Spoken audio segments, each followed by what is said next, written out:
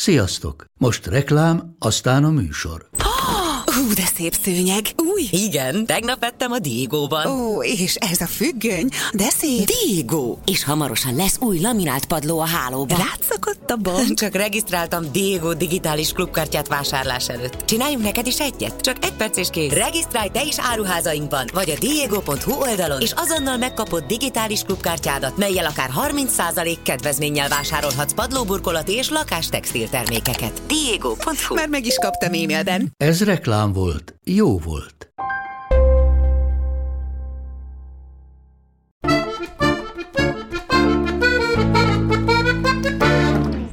Szevasztok, újból itt vagyok, és ezúttal ez is egy ilyen régebbi történet, bár szerintem mai napig zajlik, de én csak így inkább a 10-15 évvel ezelőtti állapotát követtem, azóta nem tudom, hogy mi történt, de biztos vagyok benne, hogy ez nem állt meg. Hát itt ugye a hamburger háborúról van szó, és az a tétje, hogy Amerika államai között ugye, azért dúl a háború, és ezek mindig ilyen váratlan fordulatok is vesznek, hogy eldöntsék, hogy az a híres neves ikonikus húspogácsa, vagyis a hamburger, az honnan származik, és hogy melyik állam valhatja magáénak a dicsőséget, hogy ott született meg a darált húsból készült pogácsa, amiből milliárdokat adnak el a világon, és persze Amerika szerte. Szóval, hogy akkor nézzük csak, hogy mely városok rivalizáltak ezért a címért, a hamburgerért. Tehát ezért hívom hamburger háborúnak. Tehát egyrészt ugye van Atén, ne gondoljuk, hogy Görögországban, mert hogy Texasban, most hozzáteszem, hogy Texasban egy Párizs nevű város is van, úgyhogy nem tudom, a texasiak miért vonzódnak ennyire az európai város nevekhez, de nyilván ennek is megvan az oka, most ebben nem megyünk bele, tehát Atén, Texas. És és ugye ez valamikor 2006-ban volt, és ez ennek a csatának az egyik legismertebb epizódja, amikor egy Betty Brown nevezetű hölgy, a texasi képviselőház képviselője el akart fogadtatni egy törvényjavaslatot, amiben rögzítik, hogy a texasi Atén városa a hamburger igazi szülőhazája. Mivel ugye már a 70-es években, vagyis hát ugye a múlt század 70-es években egy Frank Talbert nevű úr közölt egy cikket a Dallas Morning News című újságban, amelyben részletezte a hamburger történetét. És ez a Talbert azt állította, hogy volt egyszer egy Fletcher Davis nevű úriember, aki elsőként a St. Louis-i világkiállításon kínálta a hamburgert, aki történetesen a texasi Atén városában született. Tehát ugye innen származik egyáltalán ez az egész ötlet. És a Talbert idézi a New York Tribune korabeli cikkét, ahol az új szendvicsként apostrofálják a pogácsát, és a mozgó árus újításaként tartják számon. Talbert egy fényképről is említést tesz, amelyen Old Dave's Hamburger standje látszik. Ez a bizonyos Davis, ugye ott valahol ennek a világkiáltás közeli városkából származott, és fazekasként dolgozott a texasi Atén városában. És a fazekasok összejövetelein főzött időnként, majd valahol a bíróság környékén nyitott egy büfét, ahol feltehetően az első hamburgereit is felszolgálta, valamikor az 1880-as évek vége felé. Amikor Davis visszatért a világkiállításról, már mások is készítették a texasi Aténban hamburgert, úgyhogy emberünk újból fazekasként dolgozott tovább. Hát ezt mondjuk nagyon nehéz megérteni, de jó, hát ezt írta az újság. Na mindesetre Betty Brown a Hamburger eredeti hazája című törvényjavaslata ellenszavazat nélkül átment a texasi képviselőházon 2007. március 22-én. Ez tény és való, tehát a hamburger eredeti hazája ezen törvényjavaslat szerint az a texasi Atén városa. És ugye ebben a törvényjavaslatban egyébként vannak ilyen különböző kitételek, hogy idézi ezt a bizonyos világkiállításról, ezt a szendvicsfajtát, és hogy ennek az árusnak a találmányaként kell ezt itt apostrofálnunk. Bár ez még akkor azért úgy történt, hogy friss, sült kenyérszeletekkel adták ezt a bizonyos hús darabot, zsemle helyett, hogy ez lenne a hamburger korai verziója, de megfelel amúgy a mai hamburgernek, mert darált húsból készült, járt hozzá mustár és majonéz, egy nagy szelet hagyma és savanyított uborka szeletek szintén. És ugyanakkor még sült krumplit is adtak hozzá, amihez járt sűrű paradicsom szósz. Na, hát így ugye erre alapozták ezt a törvényjavaslatot.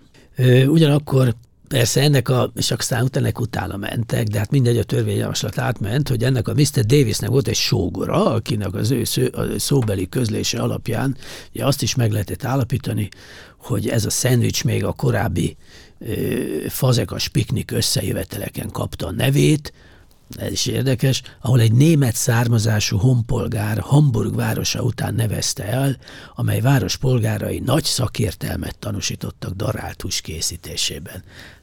Hát ez érdekes, mert ugye nyilván nem lehetett ezt a Hamburg város nevet hogy valahogy kihagyni ebből a dologból, de mindesetre most egyőre ott tartunk, hogy Betty Brown szerint, ugye az ő törvényjavaslata szerint Texas állam Athén városából származik a hamburger. Nagy dicsőség ez, hát bár sokáig nem tartott ez a dicsőség, mert egyszer csak megjelent egy újságcikk, egy bizonyos Ozerski tollából, amelyek hát ugye elég beszédes címe van, hogy akar egy hazugságot a hamburgere mellé?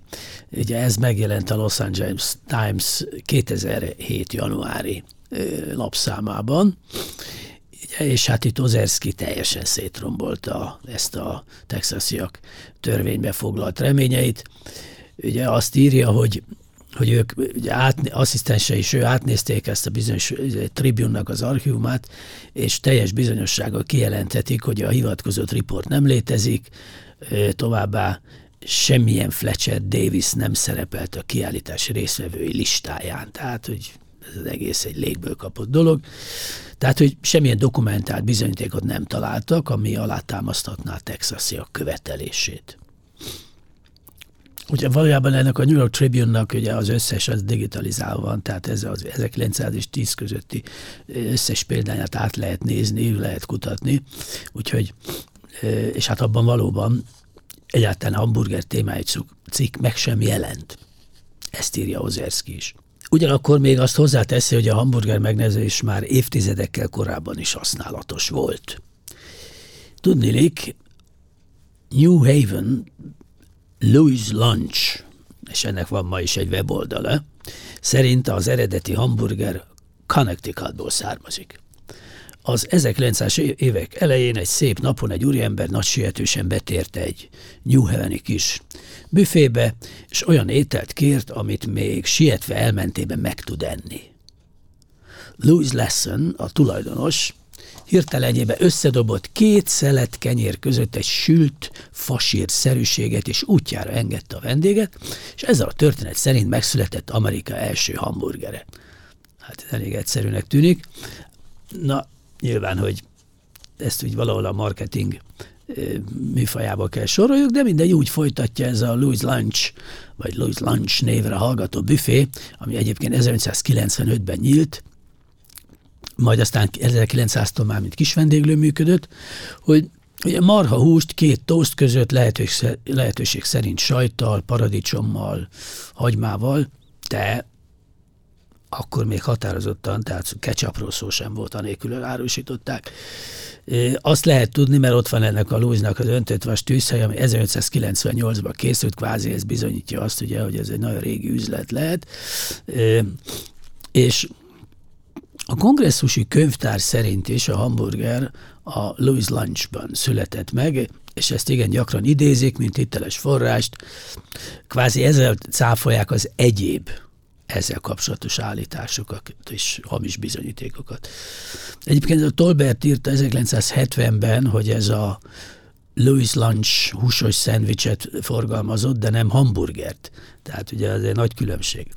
Viszont ez az Ozerski féle újságcikk, ez még aztán még tovább ment, és azt írja, hogy az említett étteremben grillezett, darált húsból készülő húspogácsát egy tószt kenyéren adták. Hát mondjuk egy ilyen szendvics úgy történelmileg, mint szemantikailag nem lett hamburger. Amúgy ez az Ozerski szintén talált 1894-es cikket az LA Times-ban, amelyben szintén említése került a hamburger, és valóban nagyon sok 1900 előtti idézet létezik, ami mindenképpen azt bizonyítja, hogy nem Louis büféjében találhatták fel a hamburgert. Van például itt ugye egy Charles Nuggreen nevű úriember, aki Seymourból való, az Wisconsin állam, amúgy Hortonville-ben született, mindegy, nem van fontos, és hogy ő már 15 évesen, vagyis 1885-ben húsgombócokat árusított a Seymouri vásáron. Egy 1947-ből származó újságcikk azt állítja, hogy 1885 környékén a darált húsból készült pogácsákat húsgombócoknak hívták, és ez a bizonyos Nuggreen azt állítja, hogy ő adta a hamburger nevet ezeknek a gombócoknak. Emiatt őt magát is Hamburger Charlie-ként emlegetik. Nagyon bonyolódik a helyzet. És aztán 97. januárban ez a wisconsini közgyűlés kibocsátott egy közös nyilatkozatot. Ez is érdekes, hogy állandóan, mintha a politikának is valami, hogy mondjam, köze lett volna ez, hogy állandóan azt akarták bizonygatni, és valahogy elrabolni ezt a rendkívül kitüntető címet, hogy a hamburger onnan származik. Tehát itt is egyébként egy Tom Nelson nevű képviselő, ugye azt deklarálják, hogy Seymour városa a hamburger szülőhelye. Persze ez a törvényjavaslat mondjuk még a mai napig a levegőben lóg, és ezt mondjuk semmilyen illetékes bizottság nem hagyta jóvá. De hát maga a kezdeményezés mégis csak életben volt. Mert egyébként semmiféle olyan dokumentum nem létezik, ami igazolná ezt a bizonyos Seymouri elsőbséget. Azt sem tudjuk, hogy mondjuk ez a Hamburger Charlie mikor hagyott fel a húsgombócok árusításával, és mikor helyezte a darált hús pogácsát 2 szelet kenyér közé, mikortól nevezte hamburgernek, de hát szerintem ezt sose fogjuk megtudni. Amit tudunk, az, hogy a hamburger név már létezett valójában 1885 előtt is. Ezért is érdemes megtartanunk emlékezetünkben ezt a bizonyos Charlie-t, még akkor is nem sokat tudunk róla, mert ő mindenképpen kvázi korábbi, mint ez a bizonyos Davis, vagy ez a Louis Lunch. Hát ugye visszamegyünk egészen az 50-es évekig, valamikor 1951-ben írtak arról, hogy, és akkor itt egy újabb nevet dobnak be, hogy Frank Manches azt állítja, hogy valamikor 59 évvel ezelőtt, és akkor ezt ugye 51-ben írták, tehát onnan kell visszaszámolnunk, 59 évvel ezelőtt egy megyei vásáron kolbásztöltés alkalmával találta fel a hamburgert. Hát ez érdekesen hangzik. Azt mondja, hogy akkor jutott az eszébe, amikor a nagy forgalom miatt elfogyott a kolbász, ami disznóhúsból készült. Amikor a vásári tömeg újból megéhezett, utasította segédjét, hogy daráljon egy kis marhahúst, és ezzel egy világhírű amerikai étel indult hódító útjára. Hát akár egy filmbe is lehetnénk. A hamburger nevet egy ismeretlen fogyasztó adta a Lorain megyei, a fene se tudja melyik városból, a vásáron 1892-ben.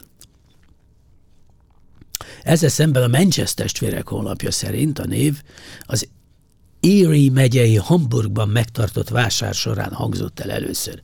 Na most aztán már itt tényleg kavarodunk, de mindenki meg van őrülve, és csak a hamburgerék küzd. A történet szerint Frank és Charles Manches az Erie megyei vásáron 1885-ben, amikor sertéskolbászt árusítottak, annak hirtelen hiánya miatt és a nagy hőség miatt is hentes mesterük tanácsára sertés helyett marhahúst használtak. A testvérek néhányat kisütöttek, de elégedetlenek voltak az ízzel, ezért hozzá kevertek kávét, barna cukrot és még egyéb összetevőket, hát ami egyedien különös és máshoz nem hasonlítható ízt kölcsönzött a végterméknek, az biztos. És a kerességben a hamburger nevet kapta Hamburg, New York állam városa után, ahol a vásár volt. Hát jó, ez tényleg úgy hangzik, mint valami nagyon tudományos történet, de hát, hogy milyen bizonyítékok van erre, szinte nulla. Na most az az érdekes, hogy ez a John Menchez még élt 2005-ben, és akkor készítettek vele egy interjút a Business Weeknek. És hát ugye ebben ő továbbra is azt állítja, ugye, hogy a New York állambéli Hamburg városa után kapta a hamburger a nevét. És ugye ez a John Menchez, aki ugye ennek a Frank bácsinak valamilyen leszármazottja volt, azt mondja, Frank bácsinak nem jutott eszébe semmi használható név, és feltekintve meglátta a Hamburg feliratot a vásáron, ami a vásár helyszínét propagálta, és azt mondta, legyen hamburger. De hát tényleg ilyen a teremtés, fantasztikus, tényleg föl kell nézni, fölnézel az égre, és egyszer csak jön a sugallat. Hát ez történt itt. Na most, hogy ugye tehát ugye ez, hogyha mondjuk így történt volna 1885 körül a hamburgi vásáron, akkor ez nyilvánvaló, hogy 892 előtt volt, és akkor ami annak a bizonyos másik vásárnak az időpontja, tehát ez nyilván 7 évvel korábbi, de tehát, hogy ezzel együtt érdekes módon, nem tudom, itt mindenki azt mondja, hogy ez a 892-es história valahogy mégis plauzibilisebb, mint ez a 85-ös, de mert hogy ezt aztán végképp semmilyen, hogy mondjam, dokumentum nem támasztja alá, tehát ezek csak tényleg ilyen mendemondák. Na, hát aztán még vannak itt újabb szereplők, hogy mint például, hogy Oscar Weber Bilby, ő Tulsából származik, Oklahomából, és ott találták fel a hamburgert egy szabadtéri főzés alkalmával. Itt aztán most már nagyon pontos dátumot adnak. 1891. július 4-én. Hát tudjuk, mi van július 4-én. És aztán majd ennek az Oscar és a fia Leo csak valamikor 33-ban nyitottak is egyébként egy ilyen hamburgeres standot Tulsában. Hát mondjuk ez érdekes, hogy ennyivel később, tehát ennek szerintem nem létezik, hogy bármilyen összefüggés lenne a 891-es nagy találmánnyal, de mindegy.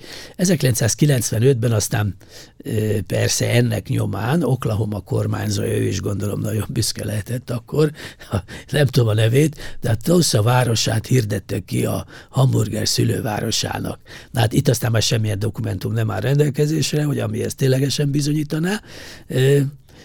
Tehát, hogy mondjuk, ha tényleg ez a hamburger annyira sikeres volt, akkor mondjuk a családnak még kellett 40 évet várni, hogy nyisson egy hamburger standot, na mindegy. Tehát ezeket nyugodtan elfelejthetjük.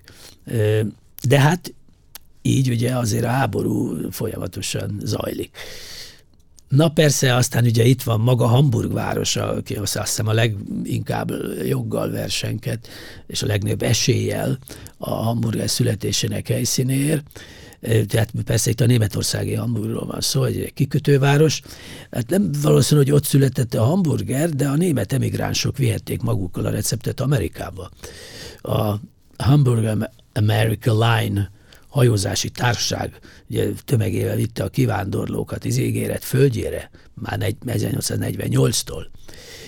Egyébként ugye a 49-es magyar szabadságharc rengeteg bujdosója, menekültje is egyébként innen ebből a kikötőből indult az amerikai kontinens felé. Tehát itt a legenda szerint már az első úton a fedélzeten kapható volt hamburger. Tehát egy biztos, hogy az említés, amely marhahúsként jelölte a hamburgi húst, ez már korai 40-es évekre tehető. Tehát, és ez mondjuk a legvalószínűbb. Sőt, már 1870-ben a New York Times ír a hamburgi steakről, ami már akkor híres volt.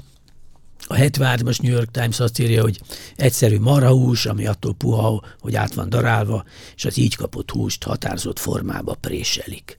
Hát ez mondjuk valami. Akkor a 83-as New York Sun így ír róla, a lapos, barnás húspogácsa a tányéron, az egy hamburg steak.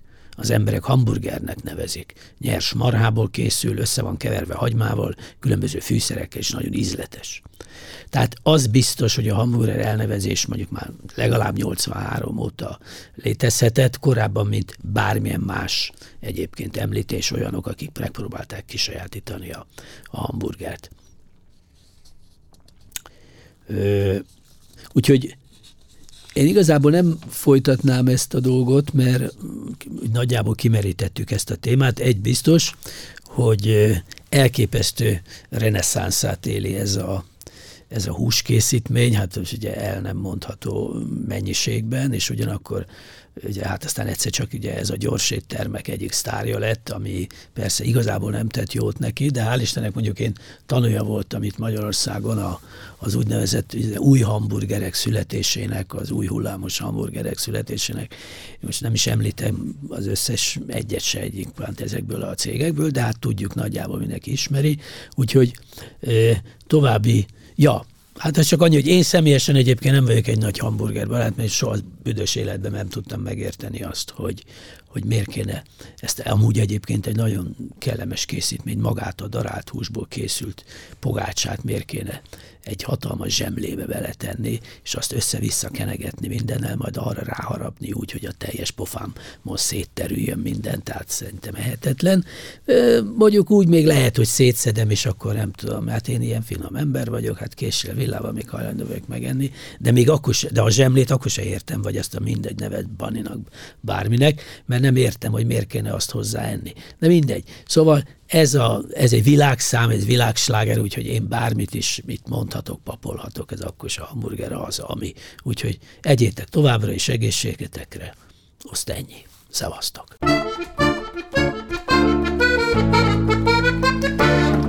A műsor a Béton partnere.